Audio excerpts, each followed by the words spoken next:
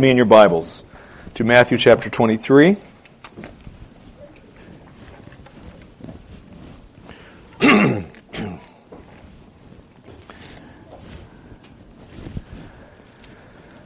Matthew 23, verses 1 through 12.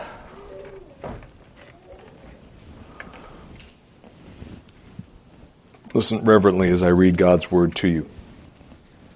Then Jesus spoke to the multitudes and to his disciples, saying, "The scribes and the Pharisees have seated themselves in the chair of Moses. Therefore, all that they tell you, do and observe. But do not do according to their deeds, for they say things and do not do them. And they tie up heavy loads and lay them on men's shoulders.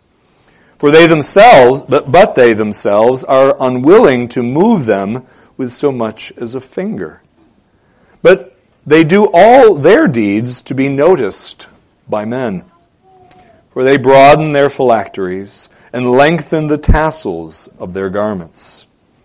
And they love the place of honor at banquets, and the chief seats in the synagogues, and respectful greetings in the marketplaces, and being called by men Rabbi. But do not be called Rabbi, for one is your teacher, and you are all brothers. And do not call anyone on earth your father, for one is your Father, he who is in heaven. And do not be called leaders, for one is your leader, that is Christ. But the greatest among you shall be your servant. And whoever exalts himself shall be humbled, but whoever humbles himself shall be exalted." Amen. Pray with me.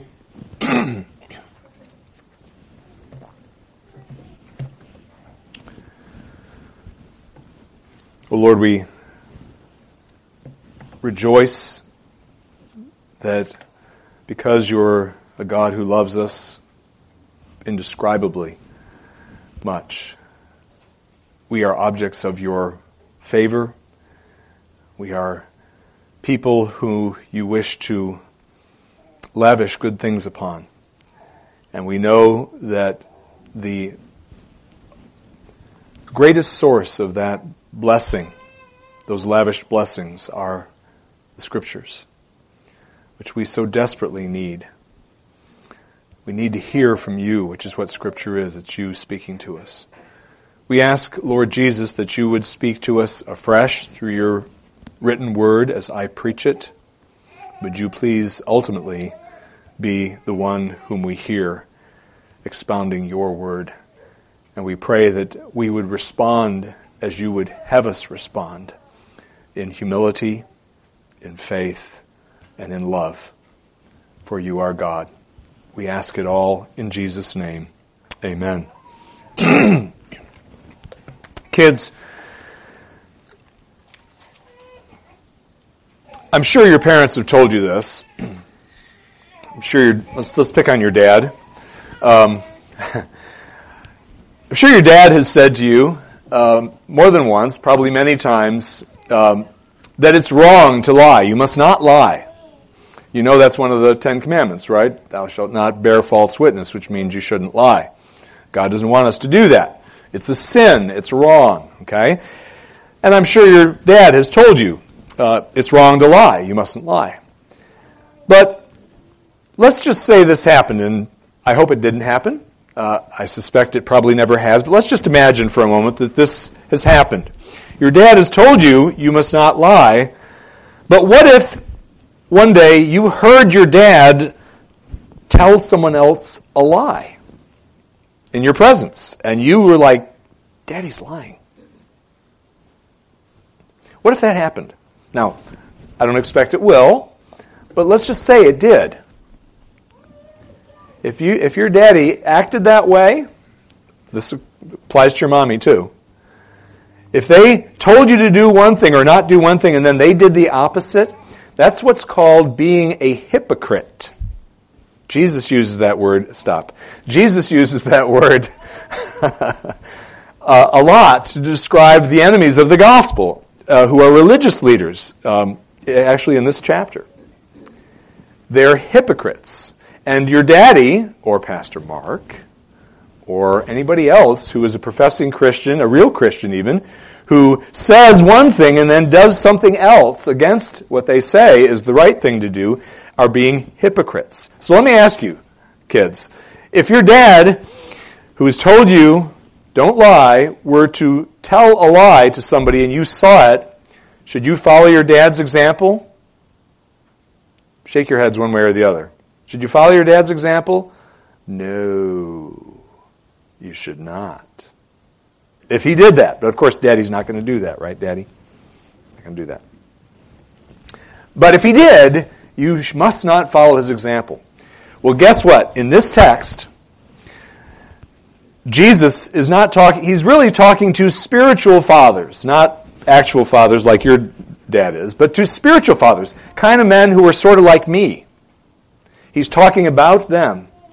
And he's saying, you shepherds of Israel, you ministers of your people, you teachers of your people who were the Jews in Jesus' day, he's saying, these men, and if some of them were present, they probably were listening to what he said, he's saying, you do not practice what you preach.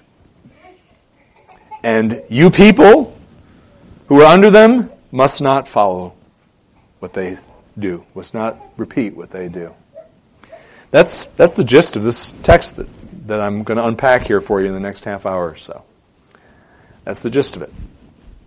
And that applies to me and the other pastors. You know I'm not the only pastor in this church, right? There are 4 of us. It applies to us and your relationship with us as well. We're going to learn about that, about what you should and shouldn't do with respect to the leaders, the spiritual leaders in your life. This text speaks to it eloquently. Just a reminder here, the background. This is the last week of Jesus' life. It's probably Tuesday of Passion Week still. The section that I read, verses 1 through 12, comprises the first section of a 3-part discourse that Jesus engages in, which extends all the way to the end of this chapter, chapter 23. It's the last public discourse that Jesus gives. Last public discourse of his earthly life. Now, he actually is going to give one more discourse, but it's not public. It's going to be only the disciples are going to hear his final discourse, which is found in chapters 24 and 25 that we're going to look at here in before too long in the future. But this is the last public one that Jesus gives. 2 things, principal things that we learn from this text, and they are these points. 1, whenever your under-shepherds, or whenever your pastors, under-shepherds, elders, I'm going to call them under-shepherds, whenever your under-shepherds faithfully declare to you what the Scriptures teach, you must obey them. Whenever your under-shepherds faithfully declare to you what the Scriptures teach, you must obey them.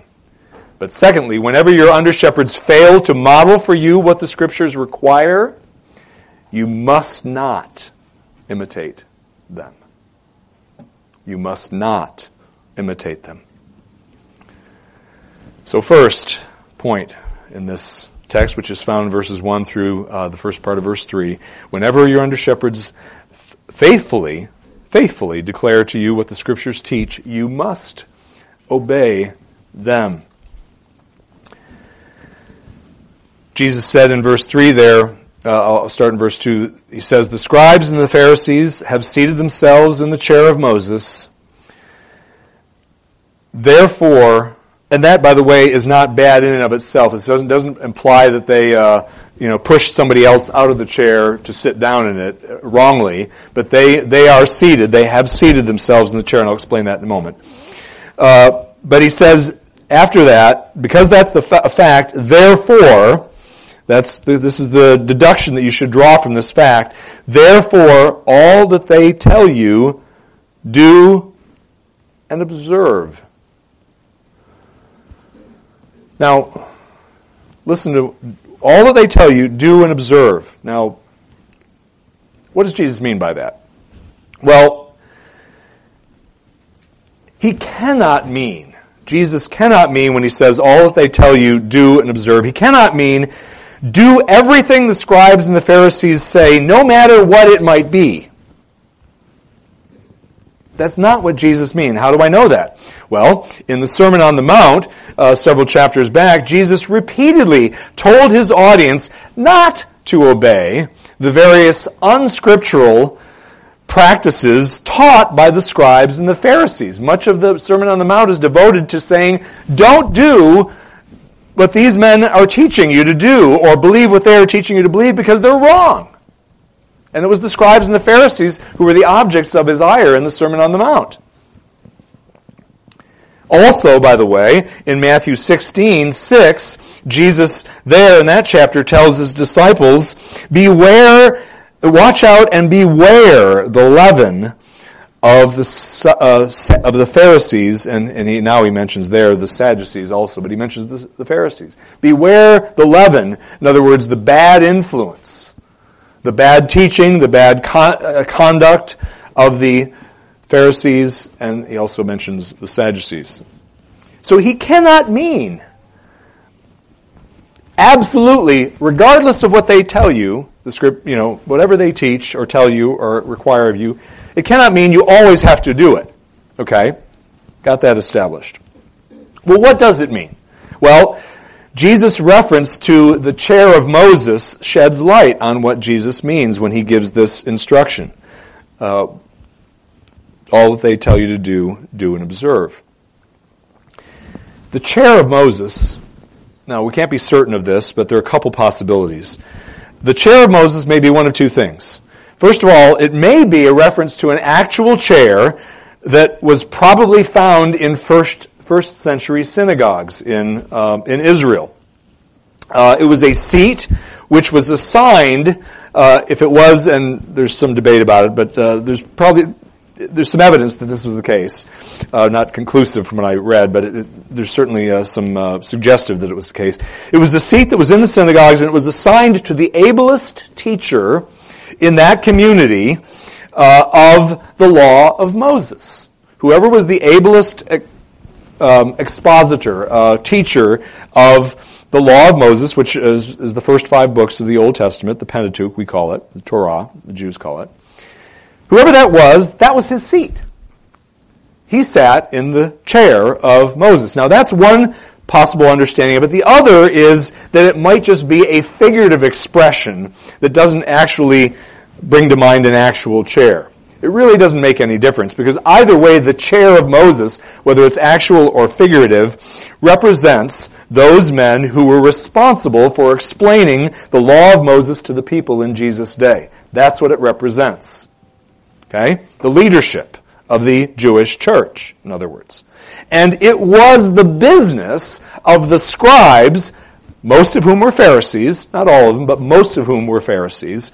It was their business to teach God's word as it had been revealed through Moses, and presumably the prophets as well, but especially through Moses, to teach God's people from the law and the prophets and the writings also.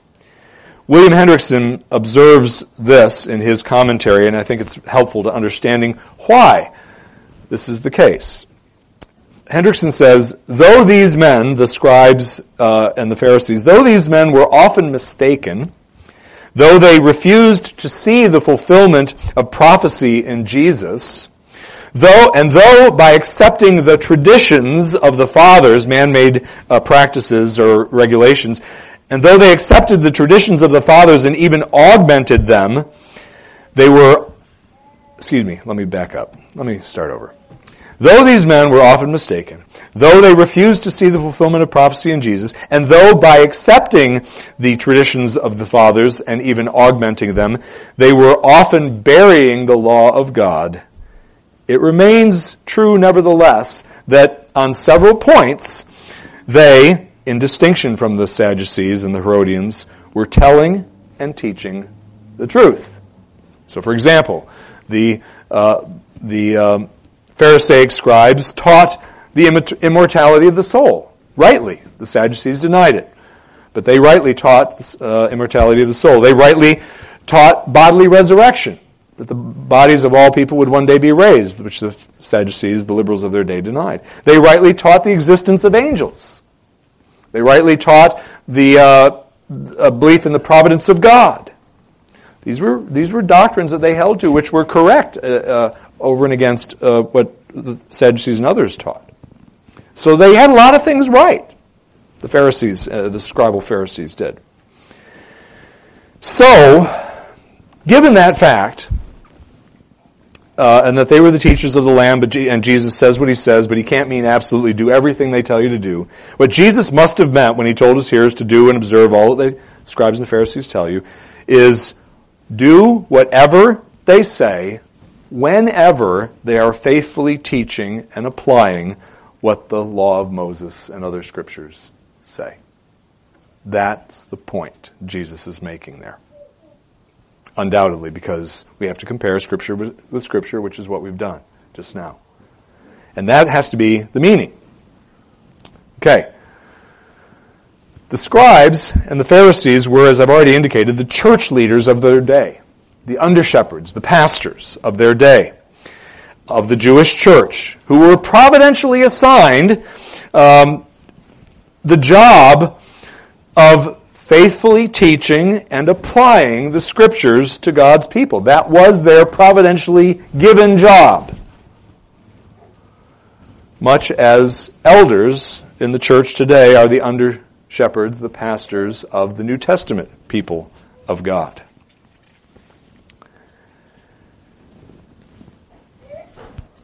Now, that faithful declaration of the Word is also the foremost responsibility of today's elders, just like it was of the scribes and the Pharisees of old, just as that faithful declaration of the Word is our foremost responsibility to you and before God, is evident from Paul's list of elder qualifications in Titus 1:9. Titus 1, I should say, and there are other places too that make this point, but this is the one that makes it most eloquently. So if you, in Titus chapter 1, there are two places where qualifications for elders are found. One is in 1 Timothy chapter 2, or is it 3? Chapter 3, sorry. And the other is in Titus 1. And so he starts in verse 5, and Paul's says, "For this reason I left you, Titus, I left you in Crete, that you might set in order what remains and appoint elders in every city as I directed you." And then he gives a list of qualifications. And the last one that he gives is found in verse 9. He says that the elders must hold fast to the faithful word. Why? Of the faithful word which is in accordance with the teaching, meaning the apostolic teaching. So that he may be able to exhort in sound doctrine and to refute those who contradict. That is the elders, not just mine, but collectively the elders' job. That God has given to us. We are to faithfully declare the Scripture. We have to understand them, and we have to faithfully exhort in sound doctrine from them. That's what we do first and foremost, and really ultimately it comprises all that we do when we pastor those of you who are under us. What does it mean to faithfully declare the Scriptures? Well, what it means is, first of all, it means to rightly explain what they're saying. Perhaps you've heard ministers who are preaching and they're looking at a text and they read it to you and then they start saying things and you go like, what? What? Wow. Where'd that come from? That's not faithfully explaining the Scriptures when pastors ignore the text or are cavalier in their unpacking of a text of Scripture. To rightly explain is to explain the facts of the passage, whatever passage or passages you're looking at. And to do so in light of the context of those passages, and also in light of where those passages were written in redemptive history, in redemptive history those passages were written. Because depending on where the passages are found, affects how they're applied. We don't apply a lot of the laws, the ceremonial laws in the Old Testament, the way the Old Testament Jew did. We still need to apply them using the principle of general equity, it's called, but we don't apply them in the same way. We don't sacrifice, for example. Okay, so to faithfully declare, we are to under shepherds are to rightly explain the Scriptures. They are to also draw proper, underline the word there, proper conclusions from the facts that are found in those passages, whatever they might be. It's possible to get the facts right, but then to conclude wrong things from those facts. And then thirdly, proper, faithful declaration of the Scriptures means properly applying the lessons drawn to the lives of those who are recipients of the instruction. That's what I mean by faithfully, and the Scriptures mean by, although this phrase is not directly found in there, faithfully declare the Scriptures, the Word of God. Okay? So, back to the original point of, let me remind you, whenever your under-shepherds faithfully declare to you what the Scriptures teach, you must, not you can, but you must, obey them. Why? Why must you do that when these men, and they will be always men, are faithfully declaring to you what the Scriptures teach? Why is that? Well, first, the reason is because God, in His inscrutable wisdom, says that you must. You're in the church. By the way, church membership is biblical. All Christians need to belong to, be committed to a local body of Christians, a local expression of the church, if you will, because you can't obey your leaders, and I'm going to look at that passage here in just a second, unless you have leaders who are over you and to whom you've come under their authority voluntarily and said, "You're my leader. I'm going to do what you tell me to do as the Bible directs me to."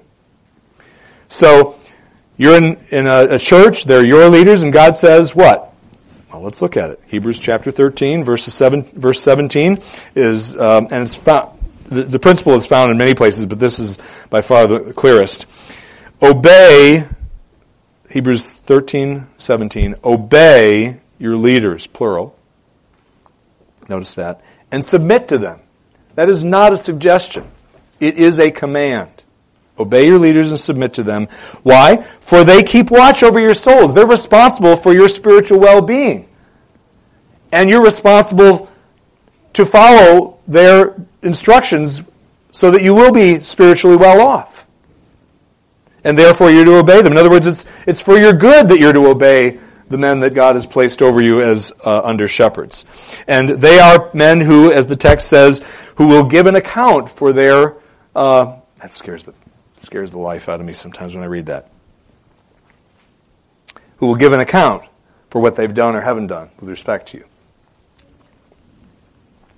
And then he says, this is good, let them do this with joy and not with grief. Please, let them do this with joy and not with grief, for this would be unprofitable for you.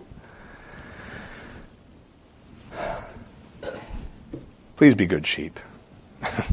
Anyway, you are good sheep. It's been wonderful serving you, and I think the other elders agree with me wholeheartedly. So that's why, because God says so. God says you need to obey. You need to submit. That's what submit means.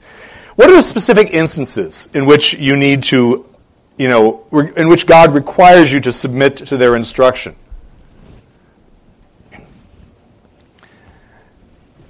if an elder says, go to the store for us and buy a box of a package of Puff Kleenexes Puffs rather than Kleenexes, that's not one of those things that is at issue here. That was a stupid example, but you get the point. Things like that are not that's not when you have to obey a church leader. No. When the instances in which this is required is when you're listening to a sermon by a lawfully ordained man of God, whom God has indicated is lawfully ordained through the church. When you're listening to a sermon in which God's word is being faithfully, underline faithfully, analyzed, interpreted, and applied. If it's not being faithfully analyzed, interpreted, and applied, you don't have to. But if it is, you do. Secondly, a second situation in which God requires you to submit and obey is when you are being, and I use this word intentionally, solemnly exhorted by one or more of your spiritual leaders to engage in or refrain from engaging in certain behaviors, attitudes, or words. Or when you are being solemnly exhorted by them to embrace or renounce a certain doctrinal view. And this is key, I keep underlining stuff metaphorically here, but figuratively. And when the elders do this, either say, cease and desist from some behavior, or you need to do this, or you need to stop believing that doctrine because it's heresy and you're going to get to hell if you hang on to it. You need to do that when these elders over you are referencing appropriately applicable scriptures in support of their exhortations. Our job is merely declarative. Our job is not to legislate as elders. Far, far too many church leaders down through the years, and Rome is famous for this, but so are Protestant churches, sad to say, legislate. They create laws and say, you got to obey these laws because we said so. Whatever they are. Don't drink, chew, hang with those who do, whatever.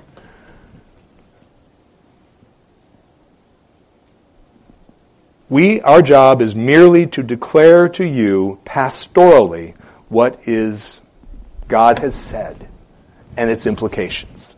That's it. Well, we have to love you too, demonstrably, and set good examples for you. So there is other stuff, but principally it's about feeding you from the Word. When elders in their official capacity are solemnly exhorting you, that's the other time when you need to listen up. And you need to submit. So, what if those charged with your spiritual oversight and care are improperly, unfaithfully expounding and or applying God's Word, or just outright defying what you know is God's Word? What if they're doing that? Some of you have been in churches where that's happened. Hopefully not this one. But at any rate, what do you do? Well, here is what you do. You not only may ignore their instructions to you, you must ignore their instructions to you. Just as Peter and John did when the members of the Sanhedrin, the Jewish council, prohibited them from speaking to anyone anymore about Jesus in John chapter 4. They said, sorry, we have to obey God, not you. And God has told us we need to do this. You are required to object and to say, I will not do what you are telling me at that point. For to ignore such instructions, for not to ignore such instructions, but to actually follow or do what you're told to do when it's unbiblical, when it's a man-made law or something like that. To do that, if you do that, you're in sin. You are in sin. Because at the very least, you're going to be obeying your church leaders in violation of what your conscience is telling you God's law says. So it would be sin for you to obey legislation, laws that we created, rules that we come up with, and say, you got to do this. Because you're violating your own conscience, which is automatically a sin. And you would also be encouraging your errant spiritual leader or leaders to persist in their dangerous error unchallenged. You need to defy at that point. But, there is a solemn warning that comes with what I have just said. And here it is. Don't ever cavalierly dismiss your spiritual leader's interpretation and or application of a passage of Scripture simply because you don't agree. Simply because you don't agree, because their interpretation doesn't agree with your current understanding of that passage or what the Bible teaches. Just because their view is in conflict with your view doesn't mean you automatically go, I'm going to ignore you. Because remember, they're supposed to be godly, wise, biblical leaders. So maybe they know something you don't know. You see. Also, don't ever cavalierly dismiss what your spiritual leader's interpretation and or application of a passage of Scripture because it's inconvenient or uncomfortable for you to hear.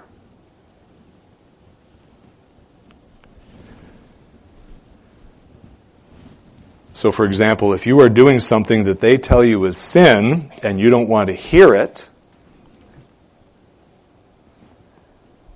you've got to hear it for your own spiritual well-being. And you can't just go, I don't agree with that.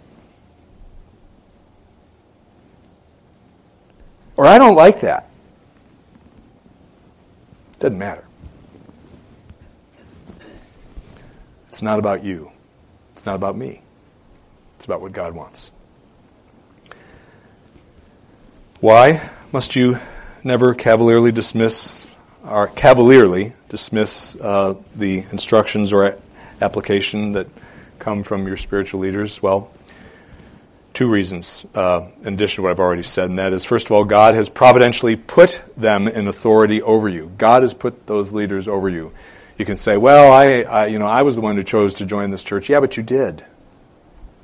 And you're now stuck with your church family and your church leadership. God did that. And it's their in authority over you, and their job is to feed and care for your soul. As per Hebrews chapter 13, verse 17, which I won't reread.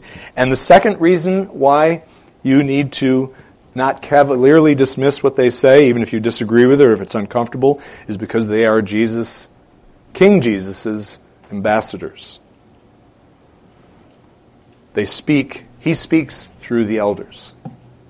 Not always. When they're wrong, he's not speaking. But when they're right, he's speaking. When they're speaking in their official capacity, either from the pulpit or in a pastoral situation to you. Okay.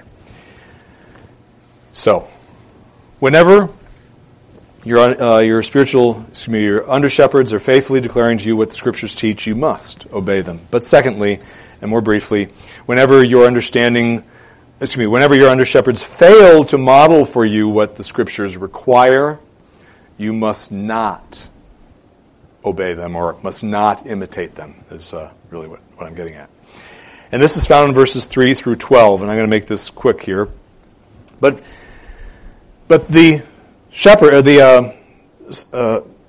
scribes and Pharisees as a whole, not all of them, of course, but as a whole, they were under shepherds who failed to model what the Scriptures required. They may have taught what the Scriptures required, but they oftentimes, most of them, failed to model it. And when they regularly and often blatantly did not practice what they preached, in other words. Now, as teachers and pastors of their day, they should have modeled, not perfectly, don't put us on that pedestal. It's impossible.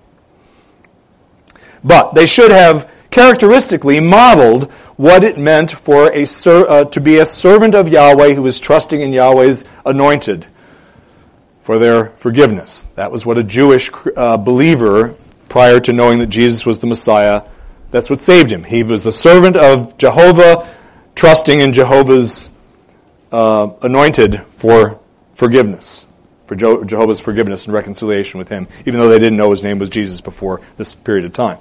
But so, the scribes and the Pharisees were often regularly, they should have rather modeled what it meant to do that. Their lives should have been characterized by, and this is even pre-Pentecost, this is true, should have been characterized by such fruits of conversion as humility, sincerity, mercy, love, and forgiveness, just to mention a few. Their lives should have been characterized by those virtues. But the lives of these spiritual leaders that Jesus is speaking of were not characterized by such evidences of the Spirit's work. The reason for this state of affairs in their lives was that these pastors of God's Old Testament people were unconverted. They were lost. They were spiritually dead. They professed faith in Yahweh, but the profession was a sham. This is evidenced by the way that they were acting. And Jesus unpacks that, and I will very briefly go over it with you. But three basic things that characterize their behavior that Jesus mentions here in Matthew 23. First, they lacked in sincerity. Verse 3, I'll get to it. They preached one thing from Moses' chair, but they did another. We read there in verse 3, the second part of the verse, but do not do according to their deeds, for they say things and do not do them. This was their MO. This is kind of the way they operated pretty regularly and standardly. They were hypocrites, in other words, with a capital H. We're all hypocritical at times. But these guys were unabashed hypocrites. Just as many church leaders are today. Sad to say.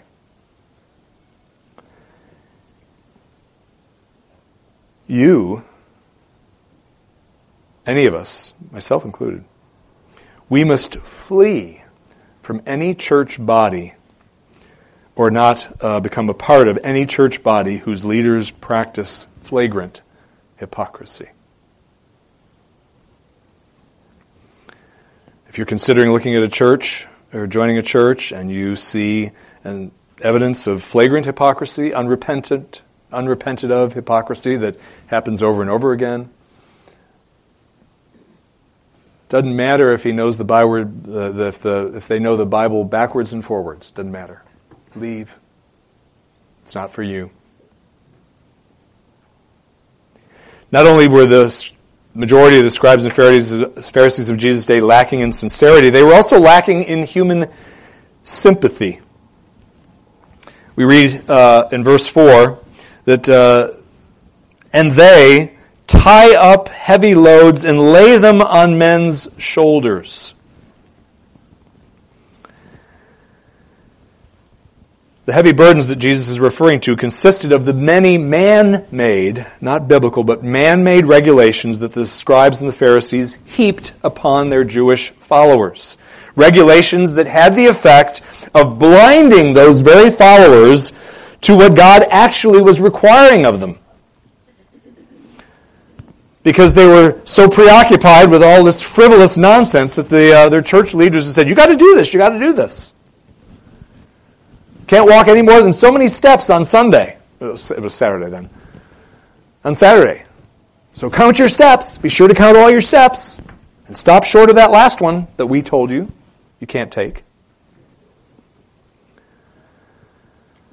These regulations blinded people from what God actually required, and these man-made regulations given by these godless men deprived God's people of their spiritual freedom and their peace of mind. So I already mentioned one. Another example would be plucking heads of grain. They said, plucking heads of grain, you take a few heads of grain, that amounts to threshing or reaping, and you can't do that on Sunday. You remember the incident with Jesus when the Pharisees confronted Jesus about that? That was ridiculous. You got to eat on Sunday. Actually, you don't have to eat, but you may eat. Yeah, you can fast for a whole day, but you're not required to. You see, that's not part of actual Sabbath observance, legitimate Sabbath observance. That's stupid. It's worse than that. It's sinful. It's evil to make such laws because they mask God's actual requirements. Another example was can't heal on Sunday. They said, oh, no. That's work. You mustn't show somebody mercy on Sunday by healing them, Jesus. Absurd. Evil to say that. And what made matters worse was the scribes and the Pharisees, again, most of them, were indifferent to the spiritual burden that their unbiblical demands were placing upon the people under their care. Again, verse 4, and they tie up heavy loads and lay them on men's shoulders, but they themselves are unwilling to move them with so much as a finger, meaning help lighten the load for them. They don't care. They don't care that it's burdensome for these people, spiritually speaking. This is a problem today in the church at large, especially in churches that impose unbiblical requirements upon their people.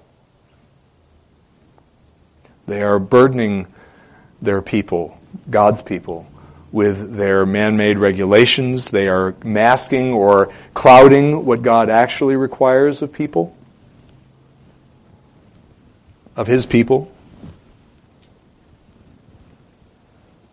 Avoid any church like that and tell your friends to as well. And then thirdly, this passage, Jesus points out that the scribes and the Pharisees not only lacked sincerity and human sympathy, they also very much lacked humility. They were very proud men and self-centered men. Verse 5, I'll read that.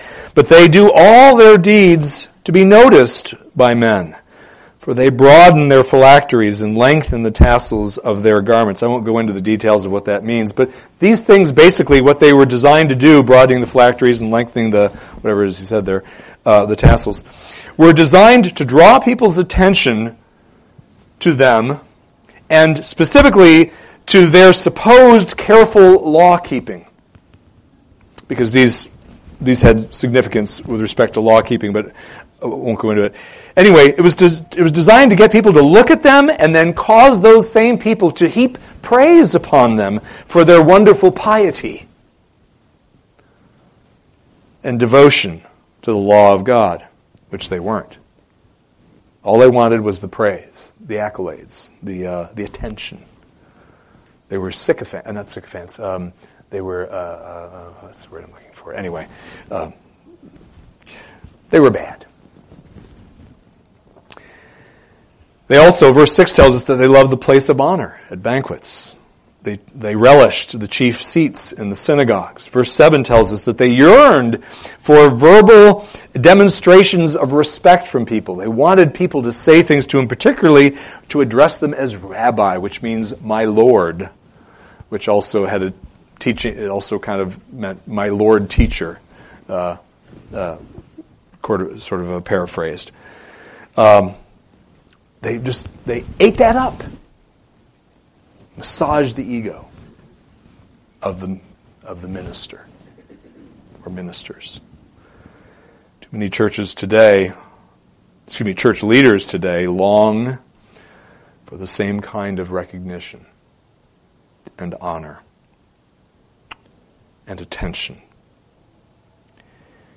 If a church leader is characterized, I won't say this doesn't happen sometimes, it does probably to all church leaders, but if a church leader is actually characterized by such an idolatrous yearning for attention and for respect and for honor and for recognition, he is disqualified from the ministry. He should be defrocked if he's a minister. Over against the scribes and Pharisees' prideful longings for these regular ego massages from their sheep, Jesus urges in the remaining verses of our passage the cultivation of humility. Verses 8 through 10, in verses 8, I'll read it, verses 8 through 10. He says, "But do not be called rabbi, for one is your teacher, and you are all brothers. And do not call anyone on earth your father, for one is your Father, he who is in heaven. And do not be called leaders, for one is your leader, that is Christ." And he continues. But there in verses 8 through 10, Jesus is continuing, this is a continuation of his condemnation of an inordinate yearning for recognition above others from the scribes and the Pharisees and from anybody who might imitate the scribes and the Pharisees. He's saying it's idolatrous. It's idolatrous to want attention like that and recognition like that. What he is not doing here, folks, and this is important, he's not telling his hearers, Jesus isn't, he's not telling us, that it's automatically a sin to call someone your father, meaning your spiritual father. It's not automatically a sin to do that. Because why do I say that? I used to think, by the way, it was automatically a sin to call somebody my spiritual father. The reason it's not is because you can't come up with that scripturally. Over in 1 Corinthians chapter 4, Paul calls himself the father of the Corinthians, spiritual father of the Corinthians. He says in chapter 4, verse 15, let me back up to verse 14. "I do not write these things to shame you, but to admonish you as my beloved children." Notice, my beloved children. And then he says, "For if you were to have countless tutors in Christ, yet you would not have many fathers. For in Christ Jesus I became your father through the gospel." This is just as much Scripture and God's Word as what Jesus says in Matthew 23. He is not saying absolutely you must never call somebody your spiritual father. Nor, by the way, and this also applies to the terms teacher and the term leader. What he is telling you and me must be not to make those of us, whether it be spiritual leaders or laity, not to make it our goal in life to acquire honorific titles and the accolades that often accompany those titles. That's what he's chiding against or warning against. It's a continuation of his denouncing respectful greetings and desire to be called rabbi that he mentions there in verse 7. It's just a continuation of that thought. He's saying, don't seek that stuff out.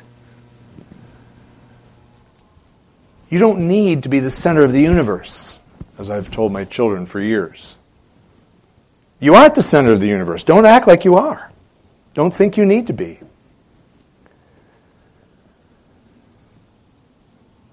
You and I must not inordinately long for such recognition or titles or accolades from others. If we get them, because the Lord has blessed us and done something with us that's useful to others and pleasing to others, that's fine. Just don't seek it out. And this, by the way, doesn't just apply to those of us here who are elders, but it applies to all of us. Humility is what God's people need. Indeed, humility must and will increasingly characterize the true Christian's life. Humility means not thinking more highly of yourself than you ought. And this requires that you have an accurate, that is to say, biblical understanding of who and what you are. What are we here in this room who are in Jesus? We are sinful dust who are nothing apart from God's grace, but who are infinitely loved by God and new creatures in Christ. That's what we are.